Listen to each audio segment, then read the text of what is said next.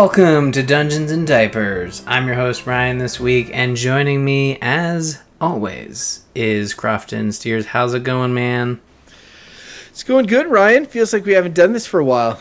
I mean, it's been about a month, if not maybe a month and a week, because last time we did a spoiler cast for Avengers Endgame, which was a lot of fun. Yes. Bo was not a dad. We checked it up. We fact-checked his resume when he submitted it, and he said he was a dad. Turns out, he's not a dad. Till his high school girlfriend shows up at his door and is like, "Meet your daughter." Yeah, in which then he would in fact be a dad. What comes for? Is it chicken or egg? If you don't know you have a daughter, are you a dad? No. No. Being a dad, Ryan, requires a certain level of awareness that you are a dad. You have to be self-aware. And you know what's funny? Like, we should say parent. Like, every time someone comments on the show, they're like, oh, it's Dungeons and Diapers, it's dads. No. This is for parents, mothers, fathers, fur mamas. That's a thing. I remember when we first had a kid, it's like, no, I have a dog, so I'm also a parent. And it's like, well, yeah, I guess. Like, your dog is someone that you send to preschool and fund their college and all that fun stuff, right? When people are like, I have a cat and stuff, and they're like, so I'm like a cat mom or whatever, I'm like, yeah, that's not how it works. I mean, like, pets can be a lot of work, because I remember when we got Zoe, our small little Shih Tzu Yorkie, the first month was what I imagined to be a very condensed moment of parenthood, where you were waking up every couple hours to whining to let them go pee. But eventually that dog becomes so self-sufficient by just like holding it all the time and sleeping a lot and playing every once in a while. Like, you don't, I mean, it's just, you can care very much for a pet, but eventually they become pretty easy to take care of. One thing that's funny about pets is I've never had one other than like my childhood pet. What? That my family's had. Like, as an adult, I've never had a pet. Why not? You have 2 kids. They would love having a pet. I'm starting a petition. Crofton gets a pet. I'm going to send it to Gwendolyn and Clara and be like, hey, sign this. They won't know what I'm asking. They won't understand who I am. I'll be like, stranger danger. Don't talk to that guy. What are you talking about? Sign my petition. We get enough of that at our door. Anyway. I was going to say, you live in Ottawa. You probably get petitions all the time. Yeah, petitions to switch to Bell. God damn it. Oh. But yeah, the thing with pets for me, and this is ironic because I have 2 children, is they've always been too much responsibility. I'm just like, I don't want to do all the work. Like, if I got a dog or if I got a cat, then when I go on vacation, I got to figure out what to do. I got to buy them food. I got to change their litter if they're a cat. If they're a dog, I got to take them for walks. Like, I mean, it was always some level of work or responsibility, and I was like, I'm not ready for that. It's funny. There's a lady at my work who's like a friend of mine who like almost had an anxiety attack when she adopted her first cat. She's like, "Oh my god, this is a lot of responsibility." And I totally could relate to a certain extent. Now, kids is like a whole other thing. And now that I have kids, you might argue, well, why not just throw on a dog or a cat or whatever? But it's just another thing. Like, my life is complicated enough. Well, it's interesting. You mentioned the one thing about pets that can be a hassle when you're traveling is like trying to find a sitter. Like for us, I think both sides of the family it's funny, where I grew up in the country, cats were just a thing you had on the farm, and miraculously you'd put food in a bowl and then they would survive. And like, really, you put the food in the bowl and they're fine. They're farm cats. They figure it out and they live, and all you need is for someone to come by and put some brown kibble in a little metal bowl and they will come a meowing. Now with dogs, we've always had indoor dogs, right? So indoor dogs, you have to find someone to take care of them, or else they're clueless. They don't understand. Dogs are a lot more like, they just need more attention, and unfortunately you just can't take them everywhere, you know? This sounds a lot like how I went through the first year of parenthood. I was just like, here's a bowl of kibble, eat it, and like, why isn't this kid taking care of itself? And then I realized it was more like a dog, and you had to give it attention. Yeah, it is funny you mentioned dogs, dog food and kids. Is that we have to put the dog food up because Abby will go up to the dog dish, going Zoe, or well, she calls him Zobo, Zobo. She takes out a piece of food, and you're thinking, okay, go feed it to Zoe. No, she like goes up to Zoe, laughs, runs away, and then finds a corner and eats it. And it's like, that's gross. Don't eat dog food. And then you give her a treat. Like, okay, give Zoe a treat. You give one to Caden, give one to Abigail. And then Caden gives it to Zoe, thinks it's hilarious. And then Abigail, again, runs off and eats the dog treat. Doesn't matter what it is, as long as it's dog food or a dog treat. Like, we can't give them to her anymore because now she's like, she thinks it's people food. To be fair, it's like, you know, it kind of looks like people food. A lot of it looks similar. Like my kid, Clara, was eating dirt from one of the potted garden plants today. So I can't, you know, like she's probably like, looks pretty edible. So if something looked like a bone or like a, you know, like those bone cookies that you feed dogs that Mel Gibson ate in Lethal Weapon 3, like you would be tempted to eat them. You'd be like, this looks like human food to me. A little bit. The kibbles as well. It's the gross friggin' canned wet stuff that like I would never, even as an infant, I'd be like, oh man, that looks nasty. Yeah, we don't feed. I guess we're bad pet owners. We don't really feed Zoe like the wet food. She's not quite there. I mean, my childhood dogs who have now passed away, that when they were older, my parents would have to feed them wet food because they wouldn't eat the dry stuff, right? So. Well, yeah, as soon as you get them on the wets, they're like, screw that. Yeah, as soon as you get them on the wets. Speaking of that. It's funny how you're like, Zoe is just like, it sounds like a kid name. It sounds like all of a sudden you have another kid. I'm like, wow, geez, Zoe. Now I have to. Zoe's not like Skip or, I don't know. What's another dog named Rex or something? Well, Zoe. I could have named my child Zoe. Lenny Kravitz did. Yeah, I mean, so did David Bowie, right? But Zoe Bowie wasn't very happy about that. It's interesting because when we got the dog, we were big into. Oh gosh, now that show just blanked. It was on Fox. It had Zooey Deschanel. It was hilarious. New Girl, thank you. And I was all, we should put Zoe in the kid basket, the kid name basket. And Ashley's like, I don't really like Zoe. And I thought, well, what if we got a dog and we named her Zoe? And that goes back to the conversation. We don't know any people in real life who are named Zoe, right? So I know it's a people name, but we don't know a Zoe in real life. I'm sure Zooey Deschanel would appreciate that story. If she's listening to this podcast, she's like, my name. Oh, I inspired you to name your dog after me. Why? Thank you. Well, okay, like Zooey Deschanel is adorable, and so is Zoe, our dog. So it kind of works.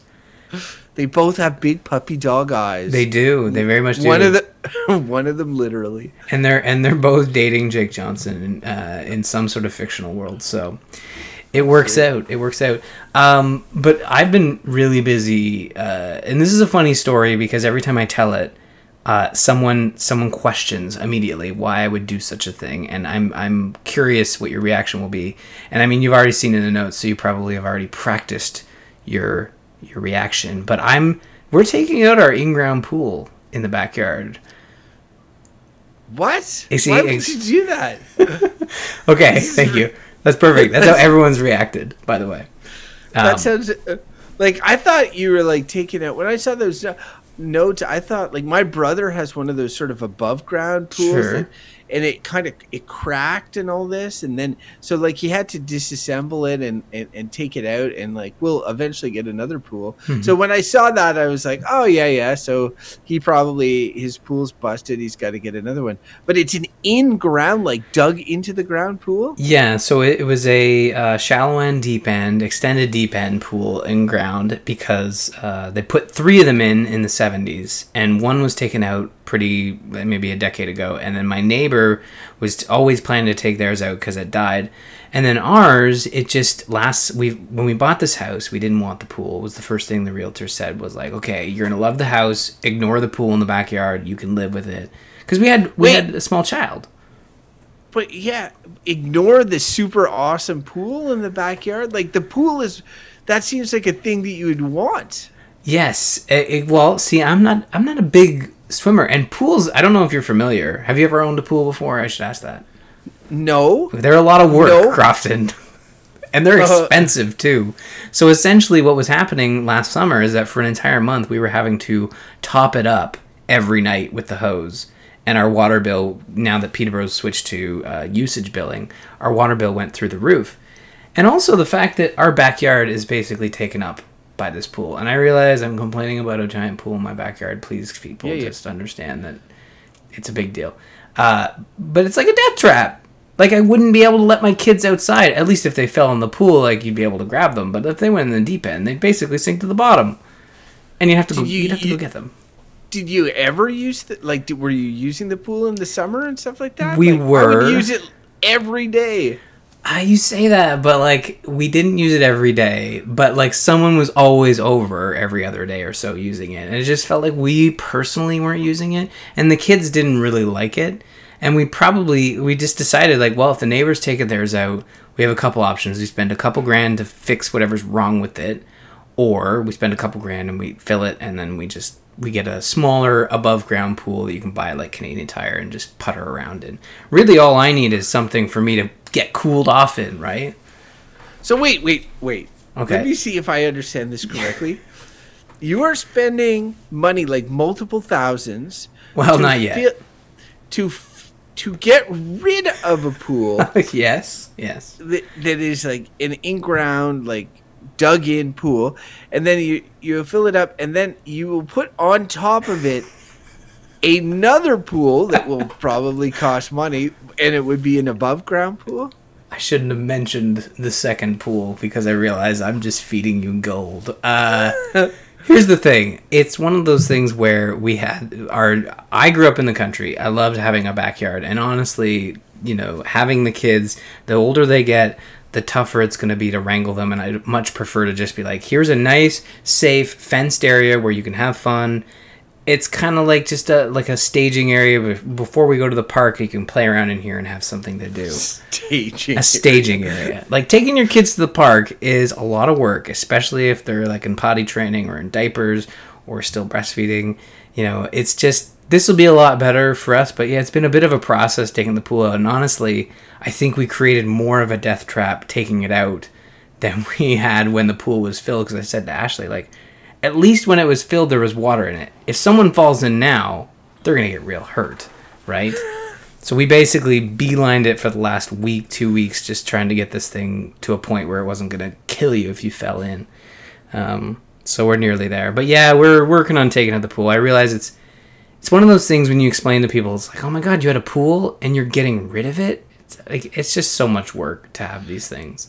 It's also one of those things where, like, I as a person have a hard time with when I have something that kind of works or that like you see these Marie Kondo shows where people are getting rid of all their clutter and all this. I'm not like a hoarder, but like if I have something that's functional and I can't like easily turn it into, say, money through a garage sale or sell it or whatever, then I have a really hard time getting rid of it, like letting go of it. And so for me, like if I had a pool in my backyard, I would feel like I would just have this weird sense of like, I got to use this thing. I got to make it like, I've got to, not kill it, but like, I'll give you an example in my house, right? The guy who owned, I'm in a semi-detached. So there's two houses that are exactly the same, stuck to each other. The guy who owned our house previously was like a single dude, and he designed the house accordingly. There's a lot of cool stuff for adults that don't do so well for kids. The backyard is half interlocking like patio stone. It's like, it's perfect for barbecue seating arrangements for adults and putting like outside dining and stuff like that. But the yard next door is complete grass, and that's better for kids, you know. And so like Jesse and I are like, oh, maybe we should rip out this patio stone, or maybe we should do this, but like I can't bring myself to do it because I have something that's like, and to remove it, to spend money to remove something I have, it's just like, even though it probably makes sense, I have a really hard time just mentally doing it. Well, you know, there were many points where it crossed my mind. You know, when we took the liner off, I was like, well, we could still buy a new liner. It's still good. Like, if that was the issue, we could fix it. We could pay to fix it. It's still good. Then when we had rented a jackhammer, so that was fun. First time using a jackhammer. To kind of break up the concrete in the bottom so it could drain properly. And again, while I was doing that, it's like, it's still possible. We could patch this, you know? We could do this. So yeah, throughout the process, it was very hard because I'm like you. I don't like, you know, getting rid of something that could possibly be fixed and or slightly improved to get even another year out of it. But I think it all lined up in a way where I just focused on the backyard. Because I remember when I was a kid, some of my fondest memories were just being outside, but in a comfortable and safe place. You know, I grew up in the country, so we were really, the worst thing you'd be worried about is maybe running into the cows coming home. But like, it was just, sorry. But anyways, yeah, it's just one of those things where it's like, I think in the long run, as long as nobody tells my kids we had a pool when they were younger, I'm looking at you people. Or maybe skip That'd episode be really 18. Funny. If you send a stupid message to my kids to like make them get a pet or want a pet, I'm going to totally rat to your kids. Okay, then we have a pact. Pool. You don't mention the pool, I don't mention the pets, and we're golden. We're good. And you know, we're not. It's a phased project. So this year we're gonna get the pool closed. Next year we'll make sure we have to let it sit for a year, and then we'll put the sod down, and then. You know, I like the idea of having a smaller pool. It's less maintenance because I don't use the pool, so I wasn't really, you know, I'd pitch in to take care of it here and there, but it was mostly Ashley's project. And, you know, the kids, Caden never went in it, but he still likes water, so we'll get there. And yeah, it's not an easy thing to explain, but I think once we have a nice big backyard, we'll be thankful. You'll be good. Yeah. Well, in the meantime, you can spend more time in the dungeons. Yes. I look forward to it. What have you been playing, man? Because you've got some fun stuff here.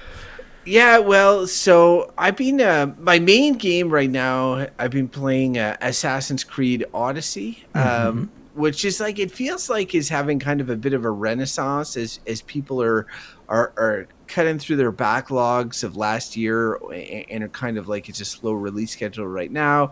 There's a couple of things that have, you know, maybe not have lived up to hype, so people are going back to Assassin's Creed Odyssey. I had gotten into Christmas, so I took it out. I'm a huge, like, I was really, really into Assassin's Creed for quite a long time, but I stopped playing them after Black Flag. Like, I was just, I was sort of, okay, I'm good now for a while. And that's so quite a long while ago. What about that 4 years ago or so? Yeah, so I haven't played Unity, Syndicate, Origins, or Odyssey, right? I haven't played any of those games. And but I really enjoyed, you know, the previous ones, pretty much all of the previous ones, like even 3 that people get down on. They were like games that on my calendar, they'd be burning a hole when they came out. I was like, oh man, I can't wait to play those games. But I kind of had my fill. I really enjoyed Black Flag. Unity got all sorts of bad press at launch. I was like, oh, I'll wait. And then it just, I never got to it, right? So Odyssey is the first Assassin's Creed I've played since Black Flag. It like Black Flag, it's not Assassin's Creed. It's some game that is a good game, but they've just put Assassin's Creed on. Last time it was a Pirates game, and they're like, okay, let's say it's also Assassin's Creed. This time it's like a Greek, adventure RPG or whatever. But instead of starting a new brand or starting whatever, they're like, nope, it's going to be Assassin's Creed, right? So I find that kind of interesting because they could have like 3 series going right now, but instead they just, they sandwich it all under the Assassin's Creed label, which is whatever, right? but I'm really enjoying it. Like I'm really enjoying Odyssey, but it is the quintessential example for me of a good, not great game. Like, and it's huge in scope. It's beautiful, it's genuinely fun to play a lot of the time. But it's just like for me, there's something that's keeping it just shy of greatness. There's enough systems that kind of annoy me that are keeping it from me saying this is a great game. And I know a lot of people like it though. You may have thoughts on it. I'm assuming you played it. I have. It's funny with Assassin's Creed. This one, Odyssey and Origins, were sort of in the same sort of, not reboot, but reimagining of the Assassin's Creed franchise. So you had Black Flag would have been, I think, the last. Maybe Syndicate would have been the last Assassin's Creed. And then Origins kind of, made it more of an action RPG type adventure. And I kind of bounced off of Origins. I got a hold of it on the cheap, on the sale. And then Odyssey, I kind of was like, if I didn't like Origins, am I going to like Odyssey? And I stayed away from it. But eventually I did find it on a sale and I picked it up. And I see where you're coming from. Like, it's a great, not good game. I think the problem I have with it is that it feels bloated. And maybe like a year, once Caden was a year old, I had this bit of this like sensory in the back of my mind when it came to gaming, and that like I know I'm not going to finish this game, and that bugs me a little bit, but maybe that's not my fault. Like Assassin's Creed Odyssey is one of those things where if you're a completionist, or even if you like to complete the main game, forget about it. Just don't even go near it, because it's going to bug you. And it's not your fault. It's the game's fault. It's just it's very much bloated. So the way I approached Odyssey was like, I'm just going to enjoy it and have a good time in what I play. And honestly, that has been a lot of fun for me. And it's interesting because I went from Red Dead Redemption 2, of that slow, monotonous, cowboy sort of epic. Didn't beat that one. But, and then went into Odyssey, and it's like the complete opposite. Horse can climb anything, no fall damage when your horse goes off a weird, angle. Like, you're kind of a all-powerful being. Like, it was so freeing. It's freeing in a way, but it's like, it feels really... I find that I don't want to throw around terms like bipolar because that's a sensitive term to use, but like it feels like it's on two ends of a spectrum where like graphically it wants to be, beautiful and visually impressive, and it wants to be realistic in a way. Although I would argue this may be probably the least historically accurate Assassin's Creed so far. It used to be very much based on historical tourism, and there is a lot of that in this. There is, but it feels a lot more like, what can we do to make your life as a player easier? What's like really, really video gamey? So like, for example, if I'm boiling it down to one little thing, and there's tons that you can point to, but in Red Dead Redemption, when you kill a guy or whatever, and you want to loot that guy, you'll turn their body over, you'll reach into each of their pockets and take all their stuff. Everything is animated. And then if there's 10 guys, well, you go through and you loot each of those guys individually. Like in Assassin's Creed Odyssey, there's a button, you just hit loot, and you don't see any animation. You just have everything that guy had, and it sort of pops up on screen, which would be okay. But then they've made it so that like if there's 10 bodies, you'll just get all of that stuff. That's right? Grip Loot. Like, it's amazing. Right away. It depends. It's like it completely takes you out of any form of realism of the game. That's what I'm saying. It's like that's why I'm saying it's like if you're playing a game that is totally committed to being a video game, then that's okay. There's tons of fun games that are like that. And then if you play games that are totally committed to being like realistic or semi sort of kind of immersive world where you're not like, oh yeah, I'm playing a video game all the time. That's cool too. But it feels like this game is like, no, we're doing both, and because of that, it kind of like it bothers me a bit, because I always thought the original Assassin's Creed, I was a huge fan of the original Assassin's Creed when it came out. I know a lot of people weren't. It was the second one that made the series popular. But part of it, what I thought was so cool about it, was the idea that it managed to marry these video game tropes with kind of realistic, like, simulation, almost like it played with your suspension of disbelief, because you knew you were playing a character that was reliving another character's historical memories. So if you, for example, as Altair, the original assassin, killed this civilian, you got a message saying, like, you know, what you're doing is historically inaccurate. Altair did not kill civilians. You're being desynchronized, you know, from the simulation. And if you had to sort of like, if you took damage, it wasn't that he was taking damage. It was like partly being synchronized with the simulation. And Assassin's Creed Odyssey is funny because if you die, it still says like desynchronized and makes it like, it still leans into that. But in the same way, now it's super video gamey.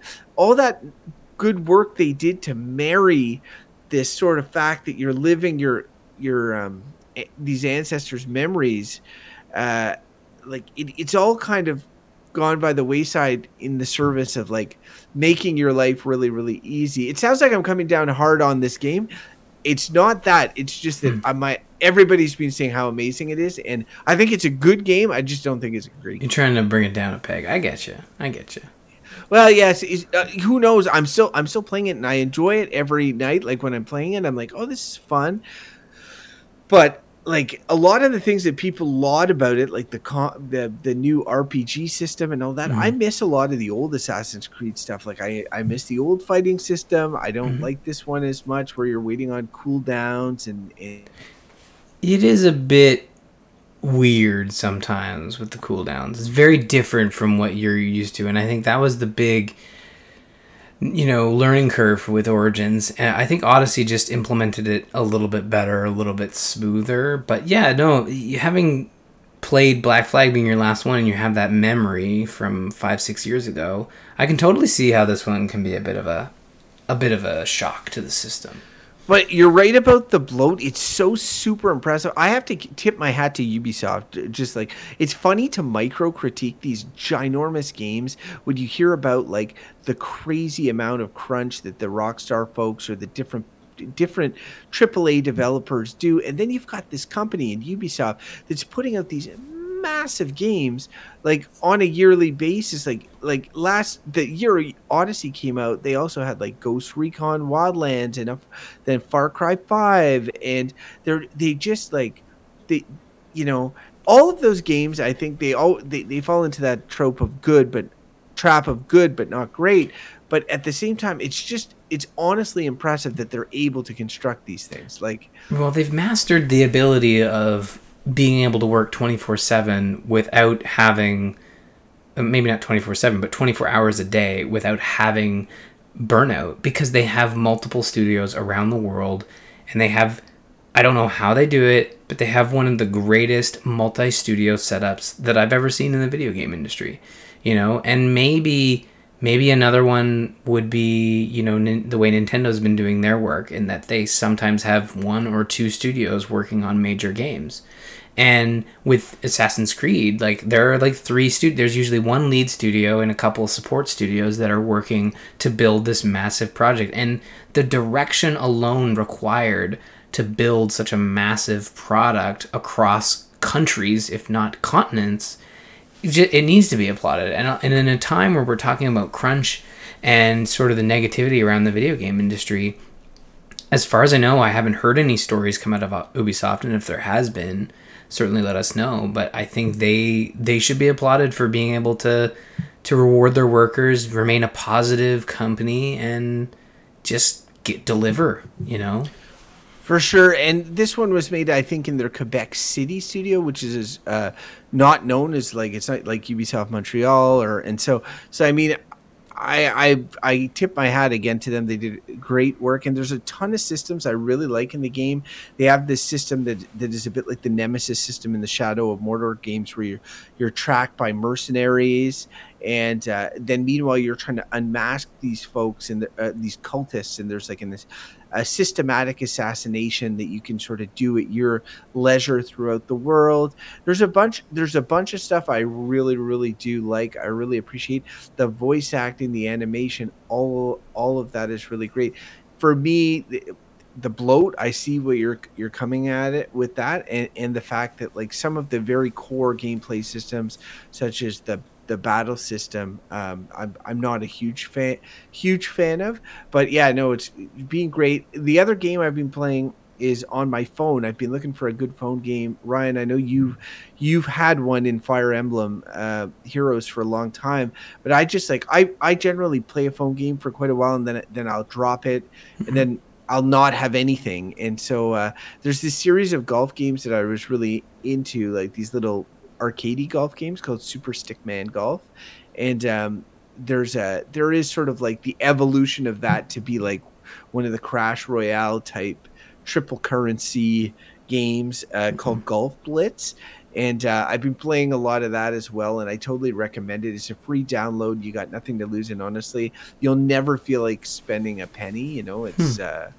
just like 4-player. Every game is a multiplayer game, and it's like 4-player trying to get the ball in the hole as quick as possible. It's in 2 dimensions, and it's wacky courses, and then you can get like upgraded like speed balls, fireballs, sticky balls, and all that sort of stuff. There's a little bit of strategy, and you flick to take your shot, and yeah, it's really quite a good time, and so it's filling my void on that front. And the last thing for me on the dungeons is I'm watching this. I just finished watching the 2 seasons of this TV show Glow on Netflix. Mm-hmm. Ryan, have you seen or heard of Glow? We talked a bit about it, and I think we talked about it. It's the lady from Community, Alison Brie's wrestling series. But I think we talked about it. You watched a couple episodes. You were still unsure as to whether you and... Yes, that's likely, because if we just finished the second season recently. Mm-hmm. It's a really great show, and I recommend it to pretty much everyone, unless you have some sort of like prudish concerns of like, be it sex or drug use or whatever. There's not a ton, but there is some. So I mean, like, some people may be put off by that, but it, half hour comedy drama. First episode, like, it takes a while. They push you away from the main character a little bit, and then you and other characters sort of learn to love them again, I guess, if you will, over the course of the series. But it's just it's a really neat, the 80s style, everything is set in the 80s. And Mark Maron, who he has his podcast WTF with Mark Maron. I didn't know was an actor, but he's this crotchety old director in this, and honestly, a really good performance. They're worth watching for him and for all the ladies, all the wrestling characters. And the wrestling's like a slow drip. You don't really need to know anything about wrestling or be into wrestling at all. Like, it's all the characters don't know anything about it and are kind of introduced into this world bit by bit. Mm-hmm. But yeah, really good show. Yeah, we were actually trying to think of a show to watch, because Ashley and I, we've kind of worked our way through the main sort of series we record on our PVR, and then I've been watching Game of Thrones, and honestly, that's like, those episodes have been so huge, and it's just taken up all of the discussions online, and I'm glad it's done, because we can move forward as a group, and then we're trying to find something to watch, and we have access to Crave, and that's how we've been watching HBO's Game of Thrones. So we were like, well, what if we tried to watch? I keep hearing good things about this True Detective. Everyone says it's like the greatest series ever made, and Ashley loves crime dramas. So I thought, okay, let's watch it. And the first season has Woody Harrelson and Matthew McConaughey, and it's like a weird tale told from like 3 different eras of time. You got the mid 90s, then you've got the the mid 2010s, and then they also go back a bit further into the 80s, I think, through more discussion than flashbacks. And the first episode was really, really, really, really slow and talky, which is not, Ashley's not big on, talkies. I don't mind, she's more of that, silent age type, for me, I don't, you got that impression. I don't know much about that show, but I think that it's a big talkie. Like, I think every episode is talk. It has been. The first episode was really more of a setup, and then I think the second episode started to get more into the characters and more into the crime drama aspect, more investigation, more interviews, that sort of thing. Still talky, but more interaction talky, right?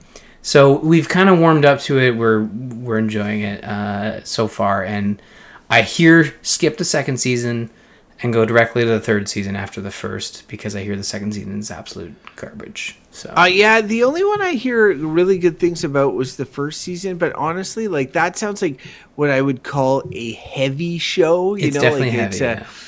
And so, like, if that's what you guys are looking for, great. If you're looking for something lighter, though, I fully recommend Glow. I think Ashley would like it. You guys would probably have a good time watching that one. If you're looking for a crime show, I'm not sure if you ever saw it. Did you ever see Justified? Oh, I watched the first 2 or 3 seasons, and I haven't finished it. So maybe I should jump back on that and see if Ashley wants. Man, I love Justified so much. I think Ashley's dad watched it, and she was like asking about it once. It's like, yeah, I love Justified, and maybe we just never got around to watching it. So I'd have to probably start it from scratch, because I don't remember where I left off. It must have been season 3 or 4. Well, the first season of Justified is a bit weird in that it's got like single episodes, like a crime of the week type stuff. But then, after the season finale that loops back to the season premiere and some of the big plot lines, every season thereafter is pretty much episodic. Like like every episode's to be continued. They're all linked together. They don't do that episode by episode stuff. So it's one of those ones where, like they say about TV shows, generally the second season is always the best.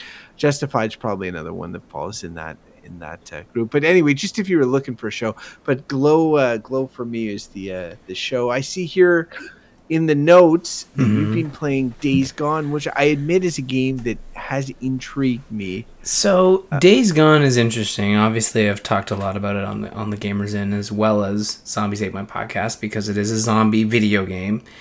And it's basically every waking moment of my free gaming time has been put into this Days Gone. And this is another one of those games that kind of raises some alarm bells, like, you're not going to be able to finish it. It's a big open world game, like, you're just not going to be able to finish it. And I'm going into it thinking I'm going to finish it. It very much feels to me the same experience I had with Horizon Zero Dawn, or God of War or Spider-Man.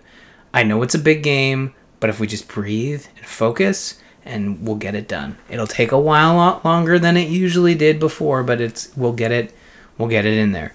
So, Days Gone is an open world zombie game, and it's fast zombies, but also zombies of different calibers.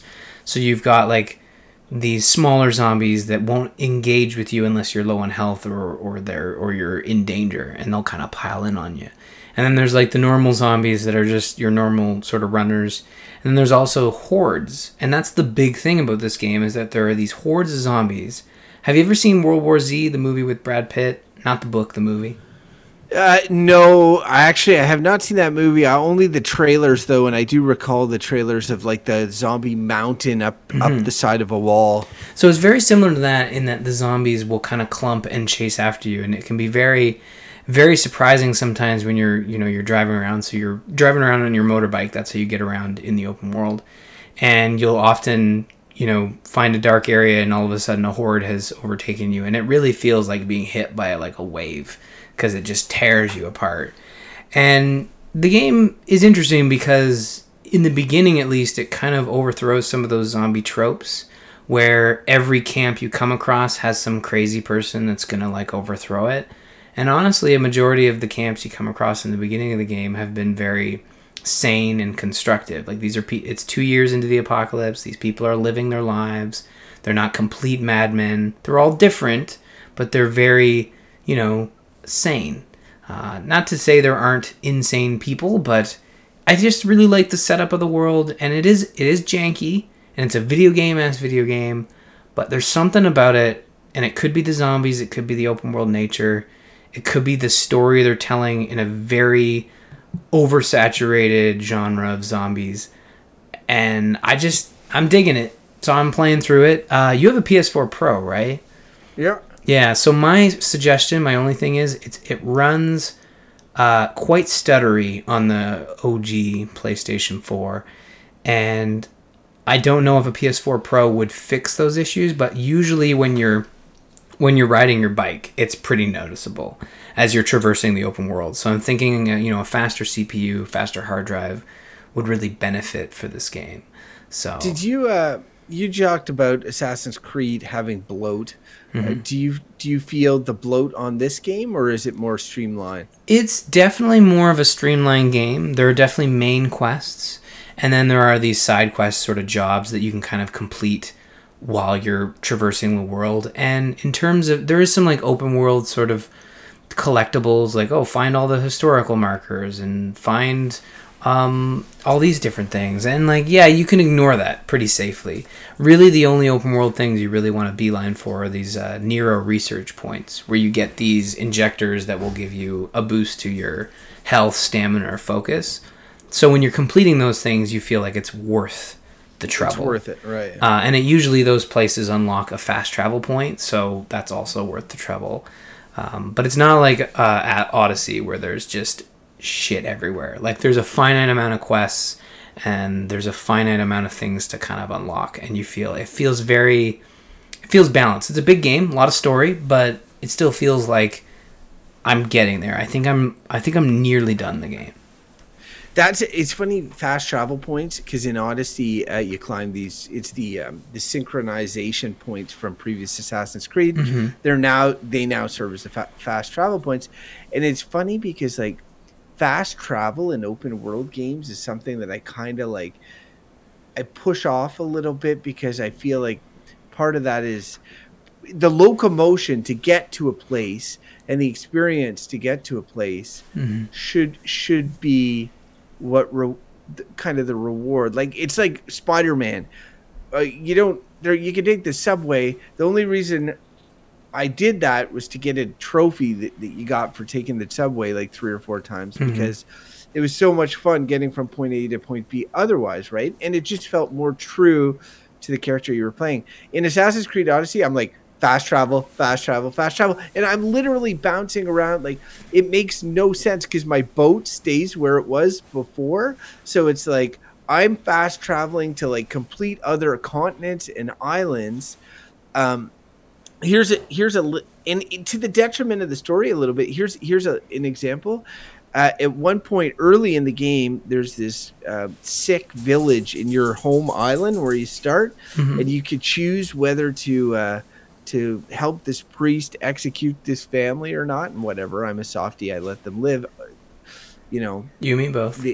The whole island, I guess, gets germed up afterwards. So that would have probably made a really good visual to for your boat to like kind of arrive and everybody to be sick and these dark clouds over the island. But I didn't see that because I just fast traveled to the island as soon as I found out about it. And then you start at this point right in the middle of the island, like you're, all of that cinematic momentum is kind of taken away. So yeah, the thing with Spider-Man though, it was fun to travel, and Odyssey is just such a big world, and same with Days Gone. Like it's not a big world. You could easily drive from one end to the other, but there's gas management, so your bike has to have gas at all times, as it is in the real world. And there are gas stations sort of littered all around. Like there's a lot of gas that is prevalent in this apocalypse, which is kind of funny. But like I said, it's a video game as video game. There's no real rhyme or reason that gas should still be coming out of a petrol station, right? So it's riding a motorcycle would be fun though, like potentially. It is fun, but like I said, it's pretty stuttery. So for me, it's like once I've unlocked that fast travel, I'm just zipping around the map. Plus, I am trying to kind of finish the game, so like I'm done driving. Like I'd rather just fast travel, just due to the stutteriness.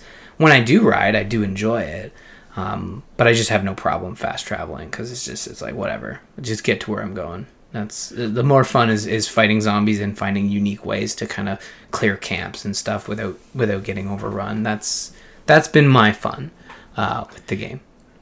Hey, just a question about Assassin's Creed that you might know the answer to, because all this talk about locomotion has made me think about how Zelda Breath of the Wild was a game in which that you could you'd be riding a horse, it'd be really fun, but then also by default they gave you this glider that you could just like, you'd be somewhere high and then you could just glide.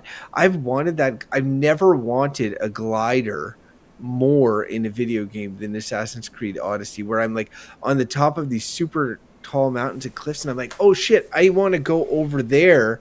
It'd be really cool to have that Zelda glider right now. Do you ever get a Zelda glider in that game? No, and that would be really cool. As far as I've never beaten it, but as far as I know, like the only glider in an Ubisoft game is like Far Cry kind of made the wingsuit a thing, right? Well, Leonardo da Vinci in Assassin's Creed gives you like some flying device at one point and you fly. But I mean I just if you're gonna rip off a game like nobody would begrudge you if you ripped off Breath of the Wild and you're like, oh, okay, look, now all of a sudden she has the ability to like float for really long distances, because honestly I could jump off anything and I will never die, and so like my suspension of disbelief is already a little, but I'm just like, God, I would like to float. Well, let me float. The thing is, just to kind of wrap up the dungeons, when you talk of Breath of the Wild and games that would pull from that design, this year's E3, we're looking at 2 years since the release of 2.5 years since the release of Breath of the Wild. And very likely we will see some games unveiled at E3 that borrow directly from the design of Breath of the Wild. Because it usually takes about 2 to 3 years for an influential game to impact real-world large AAA products. So if not this E3, next E3, we will be seeing the first impact. Like when The Witcher 3 came out, you felt that impact when Assassin's Creed Origins came out. That's it. Like, this game is a lot like, it takes many attributes from The Witcher, and like honestly, in terms of performance and graphics and stuff like that, a lot probably better in many ways. It's just that it doesn't have that, I don't know, like that the bloat that you say, everything felt so handcrafted and purposeful in The Witcher, and people got down on The Witcher's combat system. I really liked it, the preparation before using the skills, the sword combat, but it also had the level cap that The Witcher had. It's a similar leveling system to Assassin's Creed Odyssey, and it bothers me in Odyssey, but it didn't bother me in The Witcher, and I don't know why that is. Like, I think the framing of the game maybe is different. Anyway, let's start. I recognize I'm going down a whole rabbit hole. Yeah, for sure. Well, let's dig out of that rabbit hole. Let's dig up and let's head into some diapers, because we're gonna have to get out of here soon. Diapers. I will start with the fact that I was like, okay, what am I going to talk about? Really, there's a lot going on. We talked about the pool. We talked about basically barring my kids from the backyard for the next 2 years. But what actually happened was Monday night, Caden had his first soccer game. And a couple of unique things about this is that, it breaks our cardinal rule of making sure Caden and Abby go to bed on time, because the soccer game starts at 6. We're home at like 7:30, which is an hour after their bedtime. First rule breaking of being a parent is you never mess with a scheduled bedtime. It's the worst thing you can do. It's true. It's funny. That is, yeah. Second, Ashley is coaching, but also Abby is still very much attached to Ashley. She still nurses, so It's like 10 to 6, quarter after 6. If she realizes she hasn't nursed and it's time for bed, she starts freaking out and wants mommy. Third thing, these are a bunch of 3 and 4 year olds playing soccer. So you can pretty much imagine how that went. They all had fun, and that's the main thing. But you can't go in expecting them to kind of like latch on to like all the intricate rules of the beautiful game that is football, aka soccer. So it was interesting. It was really eye opening for me because I didn't care. Like I just wanted them to have fun. But then you see like these other parents who are like, some parents are like, they're on the field with their kids, holding their hands and helping them like play soccer, which was cute. But then there was another. Let go of the dandelion! God damn it! Shoot at the net! Well, it was an AstroTurf field, so there was no dandelion picking. Oh, classy! I know. Yeah, it was at a college in town, so that was really fun. Who knows how many swimming pools lie underneath? Yes, I'm putting AstroTurf in my backyard. This way, Caden can become the ultimate AstroTurf soccer player. It was like, quickly like a couple of fun things. Like, yeah, the kids are like, some of them are being like dragged around by their parents on the field. The coach on the other team is like, don't use your hands every time. Don't use your hands. Don't use your hands. It's like they're kids. Like they're gonna try to use their hands because like what's the first instinct you have as a kid? It's to pick up the ball that's rolling around. Like no one wants you to kick it, right? So in this instance, you're like suddenly asking them to kick the ball, and it's like they don't understand what you're asking them to do. But yeah, he had a great time. The only thing was that around 6:15, Abby starts to get tired. She realizes she hasn't nursed yet, and she just starts freaking out. So I'm like running around trying to calm this very upset child while Ashley's running around chasing 8 3-year-olds playing soccer. So sounds like a good time, Ryan. It was an interesting time. Kids got to bed late. They had a lot of fun. Both of them did. You know, Abby probably only had about half the amount of fun that Caden did, but they got to bed late. Felt it today.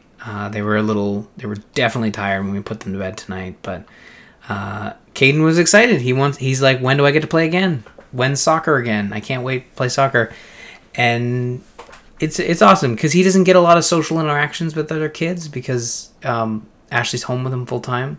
So they try to get out to the park. They try to see they see kids, but this is kind of Caden's, only scheduled social time with other kids. So he really needed it, I think, and he's been enjoying it. He says he likes playing with his friends. He likes playing soccer with his friends. And I'm like, well, you just you got to get to know them a little bit. You just met them. You can't just play one game of soccer and suddenly they're all your friends, man. But yeah, he's putting that friendship card out there pretty quick. I'm just saying, like, really, you're just playing soccer with them. Maybe you'll be friends by like game 2 or 3, but you got to build up to it, man. Don't just jump in.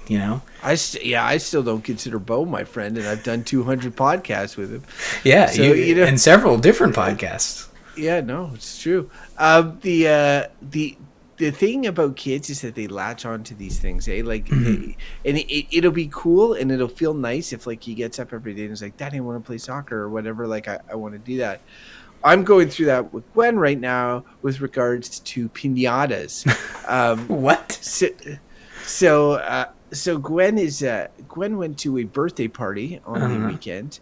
Her best friend, BFF from school, Quinn, it was her birthday, and Quinn had a piñata at her birthday, and it was really funny because all the kids were lined up, right? And I'm not sure if you remember how piñata is supposed to work, but they I do, yeah. They put a blindfold around your eyes, and then they spin you around and try to make you hit the piñata, right?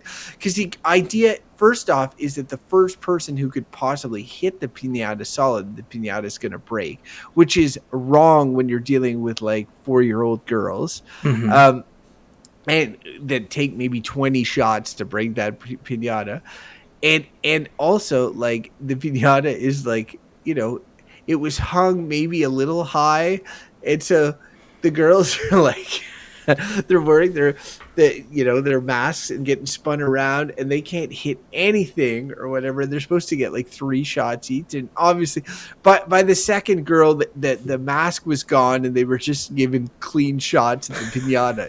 Like, the pinata's like, wait, what? This isn't fair. Yeah, this is fair. Take a shot. And even with that advantage, they were at less than a 50% hit rate. So I mean, I gotta say, girls, you could have stepped it up. But then the pinata broke, and see, I thought this was going to be a disaster because then all the candy falls out, and they all have these little bags, and they're to fill them with candy. But I mean, it's like you're leaving it up to these kids to like share this candy on the ground. It's like first come, first serve, right? Right. But it actually was not a disaster. Worked out pretty well. Everybody had a good time. But now Gwen is like asking every day for pinatas. She's like, I want to have a pinata at my party. We're like, yeah, sure, but it's in late August, so we'll do that. And then she's like, can't we just have a pinata for no reason? And then she's not wrong. I was like, I guess yes. And then now Jesse has like negotiated that we're gonna have like we're having a brunch next week or something with a couple friends, and we'll have a pinata at the brunch. A brunch pinata. What does a brunch pinata look like? I'm like, all right, guys, did you enjoy those pancakes? Now outside in the back, time to hit the pinata. Maybe you need to bring pinatas back as like the barbecue thing. You have a barbecue and a pinata. Pinatas are fun, man. Like they are. I was kind of sad, and I was hoping the kids were gonna smack themselves out, and then I would have to destroy the pinata, but it didn't. It didn't happen. You should get an adult pinata for later once the kids go down, right? Yeah, like I should get. Maybe that would keep me from eating too much candy if I could only access it by destroying a pinata, by breaking the sweet outside of the pinata. I feel like I have a new diet book coming. It's like put all the bad food inside of a pinata, and then think about how much you want it, and then just smack your pinata. Yeah. The pinata is made of something that you love dearly, like I don't know, a French fry pinata. Sure. So just the last thing I was going to say about that party, and perhaps most importantly for this show, because I think people can totally relate to this, is that. So Gwen is 4, and it was for somebody's 5-year-old birthday. Quinn's 5-year-old birthday party. So I get there, and they're friends from school. They're real friends. They're not like, hey, Daddy's friends with Mike, and Mike's got a kid, and so you have to be friends with Mike's kid. You know, it's like Gwen has made this friend, and I don't know their parents at all. I don't know their parents' friends. And like, there's a bunch of other kids that are there that are like, either related to Quinn, like, or there's a lot of adults there who know each other, and I know nobody, right? Oh. So I show up, and I think everybody sort of gets this feeling. It's like, do you leave your kid? Because I got the impression that they really wanted me to. Like, really? They were like, yeah, I could be wrong. They just said, like, it's you could totally come back if you have errands to run or anything like that, but you're welcome to stay too. And whenever we have done that, everybody has taken off. Like, we did that at Gwen's last party. There were people who literally dropped their kids and didn't even dropped their 4-year-old kids and took off. And I was like, geez, are you sure you don't want to see if your kid's comfortable and stuff? And if I had left, Gwen would have been, I think she would have felt uncomfortable at certain points. So I decided to stay. And it soon became clear to me, because all the kids went off and played, and Gwen would check in with me sometimes. Soon became clear to me that all the other adults knew each other. I was the only one they didn't know, and everybody was like, who the hell is this guy? And did you break the ice by telling them about this podcast? No, I did not. That would have been a good move. I'm like, hey guys, this will be a great story for my podcast. Can I get all your names? Yeah, let's do first name basis here. But no, I was very, very social. Tried to, get to know them, and they were all very nice people, and it was good. And by the end, I think they were glad, that I stayed and stuff like that, and that it made it easier to plan for future play dates and stuff between the kids. And they were like, oh yeah, open invitation, and I was like, oh, that's great. But when we pulled up, I said to Gwen, I said, this party isn't just going to be you and Quinn. There's going to be other kids there, kids that you don't know. And she's like, yeah, I'm really looking forward to meet them all. And I was like, huh, man, kids are so much not, are not like adults. Adults are just like, you build up all this, social anxiety, and like, you're like, oh God, this feels weird here. I only know one person at this party, like that feeling. You're like, oh God, why am I at this party? But kids, they're just like, wow, there's other kids here. Doesn't matter, like I don't need to know them. And so I thought that was refreshing anyway. Yeah. And then that made me be like, oh, you know what? I can tough this out too. Sometimes, it's funny. Sometimes it's nice. I did it wasn't really a work thing. It was more like a city thing. There was an event going on in the city. I knew a couple people who were going.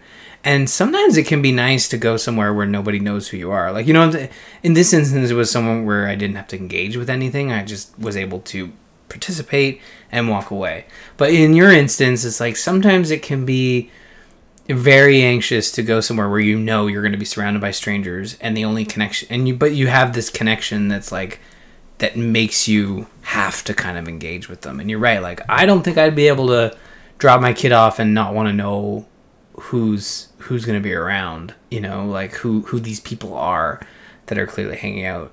I don't need to be their best friends. Like, you don't need to be invited to the next piñata barbecue from these guys. But yeah. I don't know. Like, it's tough. You're right. It's interesting that kids, there's that age group where they're super cool to hang out with whoever is their age, right?